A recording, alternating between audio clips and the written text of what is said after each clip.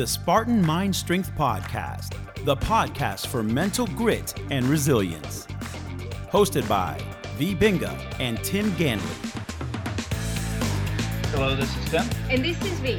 And we welcome you to another episode of the Spartan Mind Strength Podcast. Today we're going to be talking, actually last week we were talking about what we liked at the Paleo FX in Austin, Texas. And today we're going to be talking about some of the things that we didn't really like or disagreed with more. Stay tuned, we'll be right back.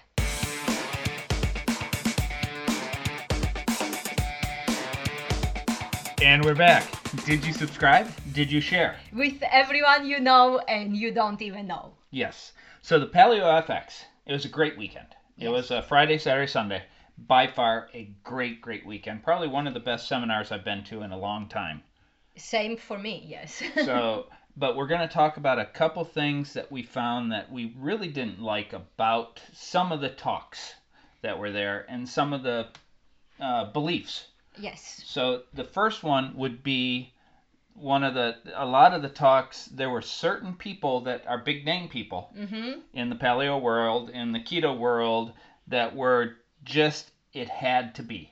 They had different ways of testing, and can you all sorts of gadgets and measuring, and they were walking around wearing their little fancy devices, and it looked like it was more of an ego-based thing, and people were just they weren't enjoying the conference. No, they looked really stressed out. I mean, I would hate to be them at that time. All these great things going on, and they were just focused on where their mind or body or eyes or heart monitor rate. or how well they were working out or how long they fasted, or all the those things. ketone level and all that stuff. So I'm sure they had their own reasons they were doing this. But after all, and especially from a lot of evidence-based science, if you will, I don't like using the word science much, but evidence-based results. Research, exactly, research. They may be doing more harm to themselves than good. What do you mean? So the moment you start obsessing with something, you're causing extra stress to yourself. And isn't that goes into like trying to find enlightenment too, isn't it? Yes, the same thing. Like stressed out yogis not finding enlightenment. So you're causing extra stress to yourself. Then whatever devices you're using, you don't know what the negative effects may be. You're still putting something on your body, especially all those wearable things. And then you don't even know if those things work. Exactly. Really. You don't even know if those things work. And is it... In fact, even one of them didn't even work on you. You tested the... I know. Mind, what was that? It was... It had to do with... it was the Muse from the Heart Math. Yep. And yes. That wasn't at this one. No. This was at a conference that was a couple years ago. A couple of years ago. And yeah, actually they said I was a special case, which I know I'm special. I don't know. And you are a case. Yeah. So then you don't know if this work, and you don't know if that's actually, if it is dependent on how you feel right here, right now, or you can actually use it as a long-term indication. And then the other thing that they are finding right now is the whole ketones. Yes, that was very interesting. I liked it. But it really goes into why should you even test? Exactly, and we actually have a really good friends that are obsessed with their ketone measurements, yes. And they were actually they go 3-4 times a day. Exactly. Yeah. Yes, and it's like why aren't you guys doing it? They're telling us, well, actually that can be very misleading.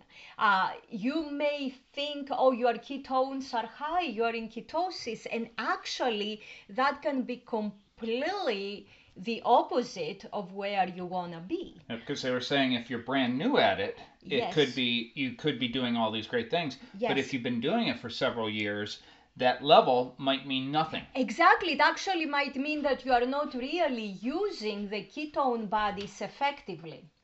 And then what's even worse, a lot of people, based on those measurements, start supplementing with exogenous ketones. Which I still don't understand. But go ahead. And all they are doing is they are actually screwing up their blood sugar, because they are, blood sugar goes down, up, down, up, down, up, because their body doesn't know what to do. They're lying to their body. Do I burn sugar or do I burn fat? Do I burn sugar or do I burn fat? So their insulin is gonna end up being completely resistant. Yes. Instead of sensitive. And that leads to one of the people on the talk. They were pushing and argumentative about, and literally closed up even. Yes. They had their arms crossed, they had their legs crossed. Helps to know body language. Yes. Right? And they were completely closed because they were arguing, why should you ever leave ketosis? Yes. You should stay in it permanently because that's the best place to be. Yes. So, and that sometimes isn't the best place to be. No. Enjoying life has to be in there, and you can't enjoy life if you're constantly focusing on, is this going to take me out of ketosis? Exactly.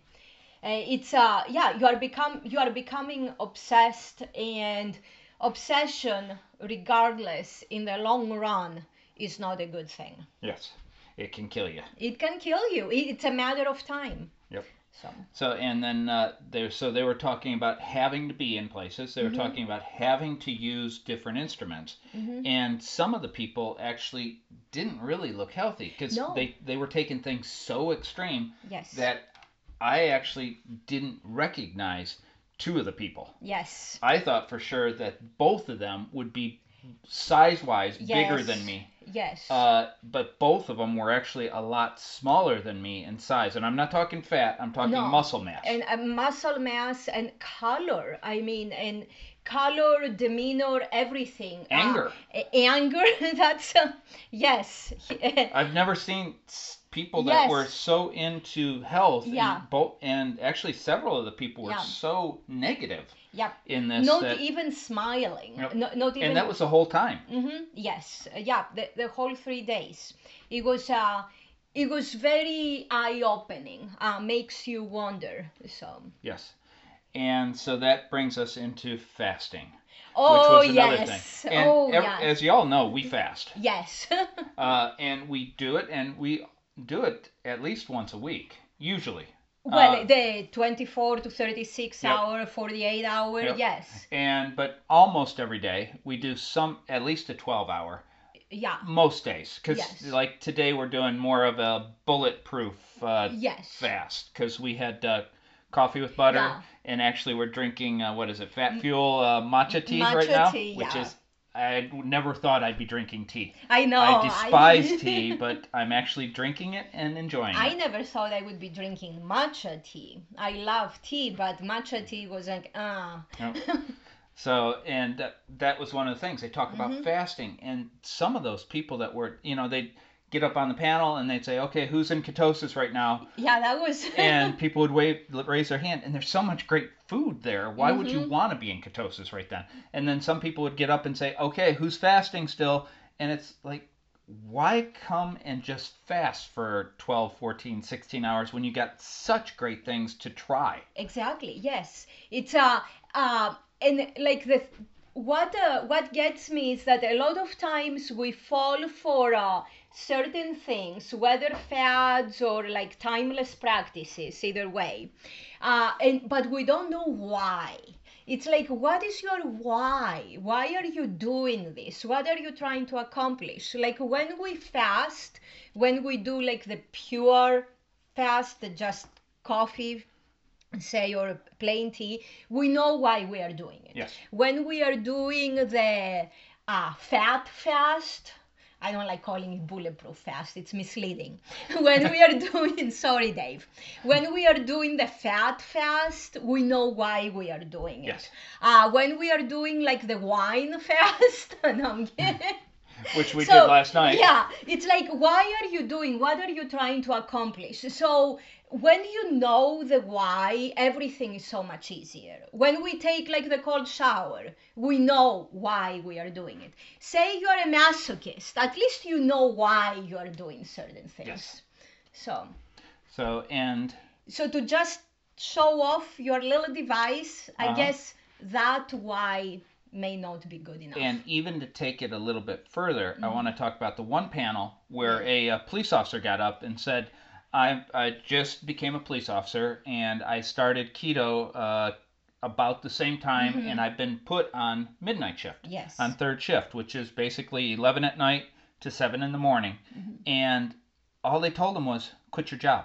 Yeah, that's sad. And this is a man who has a family he's got to take care of, and they're telling him to quit his job, which goes so against, and that's the dogma of paleo. Yeah, and actually that came from very, very well-educated and respected individuals in the paleo keto world. And also, it's his job, it's his family, and what about the community? And duty, yes. And duty. What about, which is again, why are you doing what you're doing? Is it, if you're doing it just for yourself, for the sake of you feeling better, without caring at all what you are offering to your environment, immediate environment and greater environment, to your community, that's bad. That's bad. That's pretty crappy. Yes. So we're going to take a break. We'll be back in a couple seconds to go over how this translates into the Ayurveda world. And the Spartan mind strength. Stay tuned. Do you like what you hear? The Spartan Mind Strength podcast is available on Apple Podcasts and all other popular podcast destinations. Please subscribe today and consider leaving us a rating and review. It helps us spread the word and help others find our content. Don't forget to leave a comment and any questions you may have. Tim and V would love to hear from you. The dogma of paleo, the dogma of Ayurveda, the dogma of yoga, all of those things all have that negative aspect to it that talk to you and tell you that things have to be. You have to do this, and they're not looking at the individual itself. They're not looking at how or what you have to do in your day. So what's going on with the dogma of Ayurveda that you see in today's world right now? Oh, so many things. One of the main dogma is that you have to be a vegan or a vegetarian, and if not, you have to work towards it, regardless. Yes, and you actually are doing a write-up for one of the movies. Yes, for The Sacred Cow. Yes, which is about eating healthy meats that are raised properly. Mm-hmm. Where did this dogma of you have to be a vegan or a vegetarian come from? It came during the dark times of India, during the medieval times, and it started due to political and religious reasons. They wanted say Hindu, like just speaking in general, the big picture is that the Hindu believers wanted to differentiate themselves from the Buddhist believers. So they had to find something to make themselves different. So the whole concept of the cow being truly sacred and being able to enjoy every part of it and everything turned into the cow being sacred. So the cow was put on a pedestal and you were not supposed to touch it. Okay. And then it perpetuated in the 19th century, again for political and religious reasons, for the Hindu believers to differentiate themselves from the Muslim believers. That's so a it's big all picture. political So it's or all religious. Yes, exactly. And it really it's still and that's what I liked about the Paleo Conference, was at the one talk, one panel, they were like, everybody's different, no matter who you are. Let's work together on helping the animals and the plants grow better, and not so much about the politics or the religion at all. Exactly. And what they were doing, they were looking at the why. And the why for all of them was common. They had a common ground. Once you start looking at the why, if the why is honest or honorable, then you can work with others. Yes. As opposed to the selfish ego why, then your why is not going to agree with anybody else's. And we see that a lot in the Ayurveda world right now. Exactly. It's so self-centered, it's hard to believe that. And that's in the Ayurveda world. What else is this concept that you're seeing right now? Oh, that if you are not Hindu, you have no business discussing yoga or Ayurveda. I know we got letters when we owned the yoga studio. Exactly. I got usually there at least once a year. Yes. I would get a letter from India saying, cease and assist. Yes. You're doing something that we don't want you doing. You're not allowed to do that. They would attack us, and they actually attacked us, especially when we first, in the early 2001. I was getting hammered with a lot of different things. Yep. And today, they're doing the same with Ayurveda. Exactly. I know that it's a Vaidya. The Vaidyas. Which is, you're not allowed to teach Ayurveda or talk about it if you're not a... Vaidya, exactly. And the only way to be a Vaidya is if you are born and raised in India and you have gone through their system. Doesn't matter how good or how bad your education is. It doesn't matter if you are not able to teach anybody anything or help anybody, as long as you have that title, you can talk all you want. And we actually were talking to a individual a couple days ago that was talking about how they can't understand why Ayurveda is not doing as good as Paleo. Yes. And why they don't have the people coming and they want to change the name, but still use the same information instead of bringing the information to people differently. Yep. They just think that by changing the name, then starting a new diet fad, they'll do better. Yep. And again, it's bringing the information and bringing the real information. And they actually agreed that everybody thinks mistakenly that you should be a vegan. They say, no, that's not true. Yes. But they don't know how to bring the true information to a lot of people. They still look at the Vaidyas. Yes.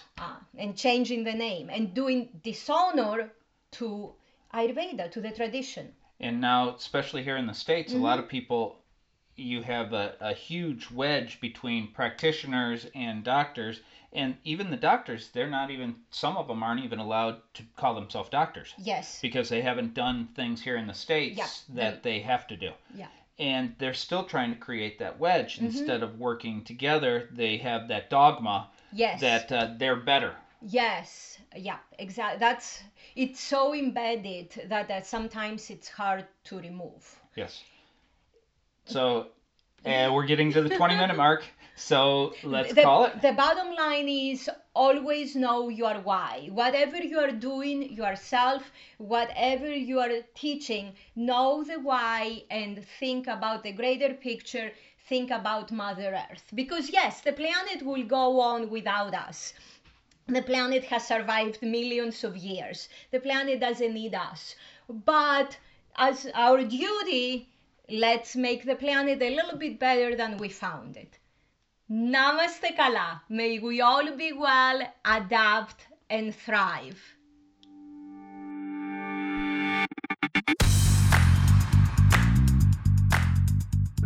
If you found today's show helpful, please give us a rating, a review, or both, and subscribe to the podcast and never miss an episode.